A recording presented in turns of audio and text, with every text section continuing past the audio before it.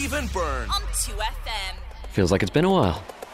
That's because it has. Anyway, welcome back to the things that happened on the show this weekend. My name is Stephen Byrne. You can catch me from 3 to 5 every Saturday and Sunday. We're going to incorporate a little bit of last weekend as well because we didn't do a podcast then. And we had some great guests on the show, so why not? But anyway, this week was all about zombies. Army of the Dead hit Netflix on Friday. Directed by legendary blockbuster director Zack Snyder. His first return to zombie films since Dawn of the Dead, which was his feature debut back in 2003. And it was actually really good. You'd think maybe 18 years later they might be tired of it, and people might be tired of zombie movies, but this breathes a breath of fresh air into the genre in so many different ways. It's great fun, it's mindless of course, but it's basically a zombie heist movie. So we're talking zombie Ocean's 11. Here's what he had to say all about it. It was, and I'll be honest, it was really an incredibly fun experience to shoot the movie.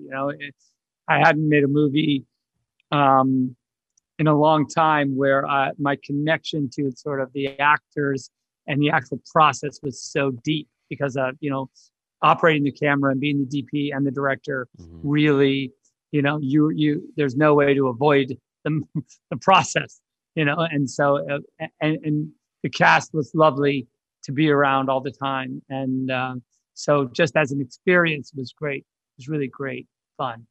And,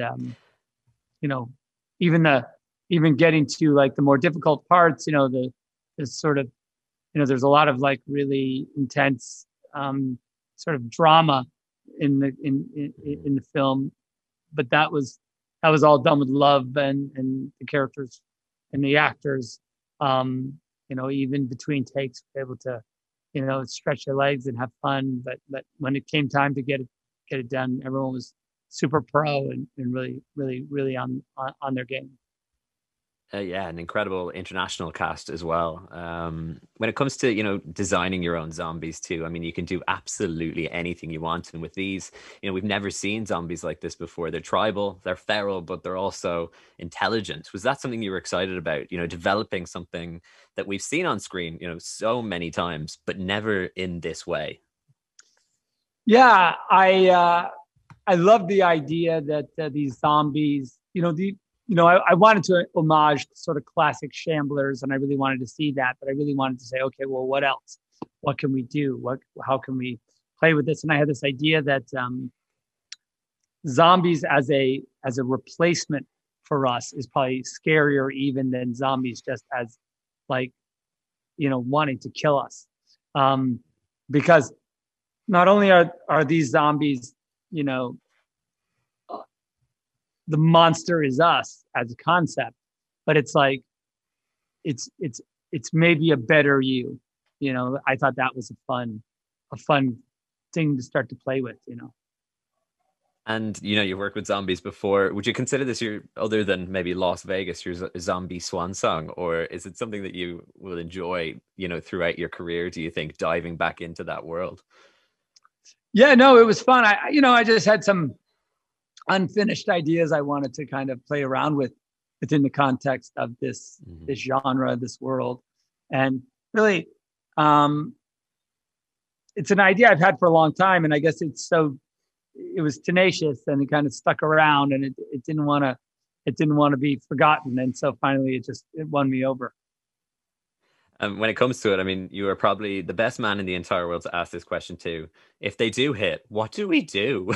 What if the zombies come? What do we do? Please. Yeah. I do like one thing about the movie that's really funny is that the zombies, and I think it's a testament to, and I think we've seen this over the last year as a potential reality, is that the zombies, we build a wall around Vegas and sort of contain the zombies. And then everyone just kind of gets back to what they're doing. They're like, no one really is that freaked out by the fact that there's hordes of zombies just on the other side of that wall. Everyone's just like, oh no, that's where the zombies are. It's fine. Anyway, can I get another hot dog? They're very much, it's funny how when we were making the movie, I thought, oh, is that unrealistic? That people just kind of don't care, or that they've kind of, a couple of years go by and people have sort of are over it and they're ready to move on. And I realize now that that's probably pretty accurate to the way people would react. 100%, 90% of the things that are normal now a year ago would seem possibly like a Zack Snyder film. So congratulations. I thoroughly enjoyed it. And like I said, I love those massive moments in the scale of what you always bring, but also there seemed, to be a lot of, as you said, drama, but also heart in this. So job well done. Oh, cheers. Appreciate it. Next week on the show, we're going to be talking to Dave Bautista all about his role in the film and Guardians of the Galaxy as well. But we also caught up with Tig Notaro on the show this weekend. She plays the getaway, I was going to say driver, but she's in a helicopter. What would you call that? Getaway pilot. There we go. Anyway, she plays the getaway pilot in the film, and she told us all about it and broke it down. Tig, I mean, a movie of this scale as well on that level, I'm sure it just binds everybody together like a family at the end of it, and you guys just, leave the set probably missing each other. Yeah. I wasn't on set. I was green screened into the movie. So, I definitely walked away missing the cast in a different way. Like literally missing the cast. Yeah, I completely missed the whole ride. But I felt like I did bond with Zack, and to just echo what Anna said, he was a really remarkable human being, and it's pretty. From writing and producing and directing, and he's the cinematographer and cameraman, and just never loses his cool. Just a solid man. And of course, he was on the show yesterday talking to us all about it. Also spoke to Ana Del Reguera, who's in the movie. She plays Maria Cruz, who is Scott, the main character's friend, and she's the mechanic that kind of gets them along through Vegas as they try and traverse the zombies to steal money from a casino, $200 million to be exact, before Vegas is nuked and all the zombies are destroyed for good reason. But here's what she had to say about being on set with zombies all the time and whether that was something you actually get used to. It was an absolute ride all throughout.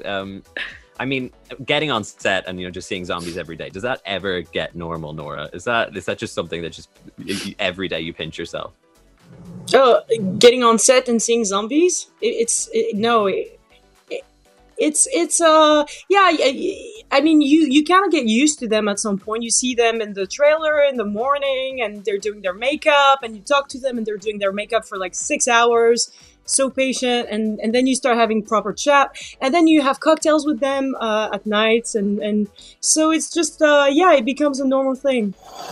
Now let's throw our minds back to last week. 21 Pilots were on the show to talk all about Scaled and Icy. It's their brand new album which came out this week, and boy did we need them back. And it's positive 21 Pilots.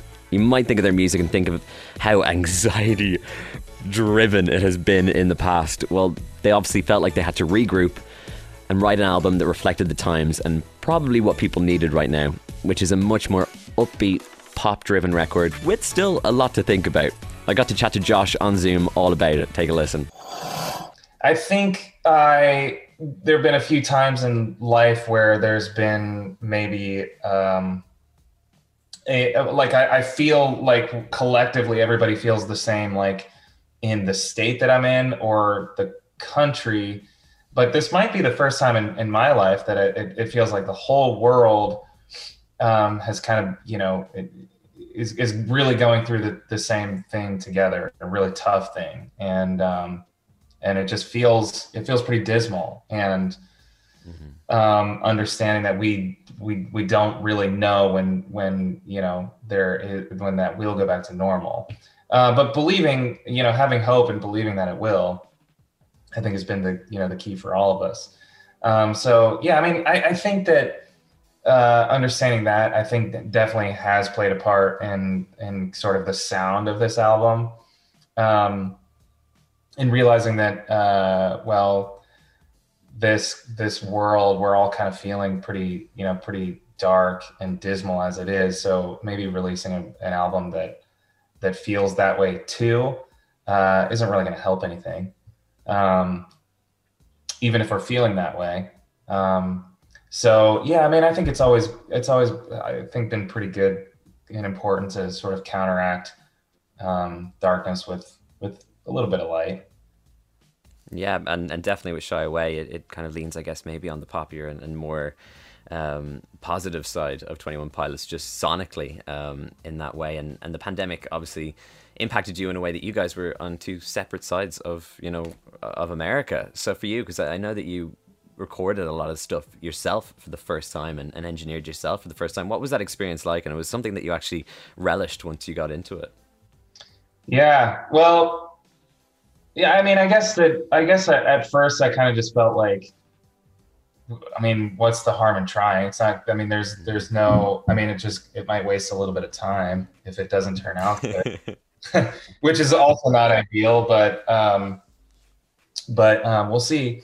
And I mean, it's been something I've been kind of just messing around with for fun for a long time. It's just, I love the drums, and sometimes I'll sit there and come up with something that I really like, and I'll try and use, hit record on my phone. It just sounds so bad. It's hard not to notice that whenever anything comes out, be it even, if you put out a one-letter tweet or anything, it's going to be dissected till the end of the earth, and they will figure out every single anagram you might be trying to create out of anything. And when it comes down to the title, Scaled and Icy, what does it mean? And is it there for people to I guess, take with some level of their own interpretation? Yeah. Scaled and Icy, I think, I mean, like I said, you can't help but have some creative choices be dictated by the state of the world. And so the Scaled and Icy in its entirety, the long kind of form of the title is Scaled Back and Isolated, which, even now, I probably, if this weren't for this pandemic, I probably wouldn't be doing an interview in your living room. But I am now. But also we're in these rooms by ourselves. And that's how, that was also, I mean, to your point before, kind of the creation of this album with Tyler and I was very much that too.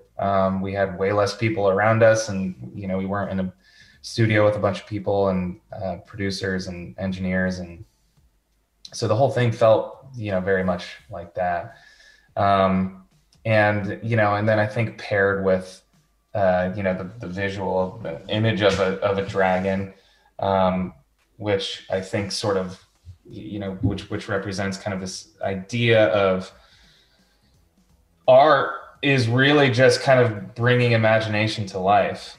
And I think I've always listened to albums, ones that have inspired me or, played a big part in me becoming who I am as a musician, and just thought, man, at one time this album didn't exist. And somebody or a group of people kind of just came up with this thing, and now it exists. And now it's in some ways it's changed the world.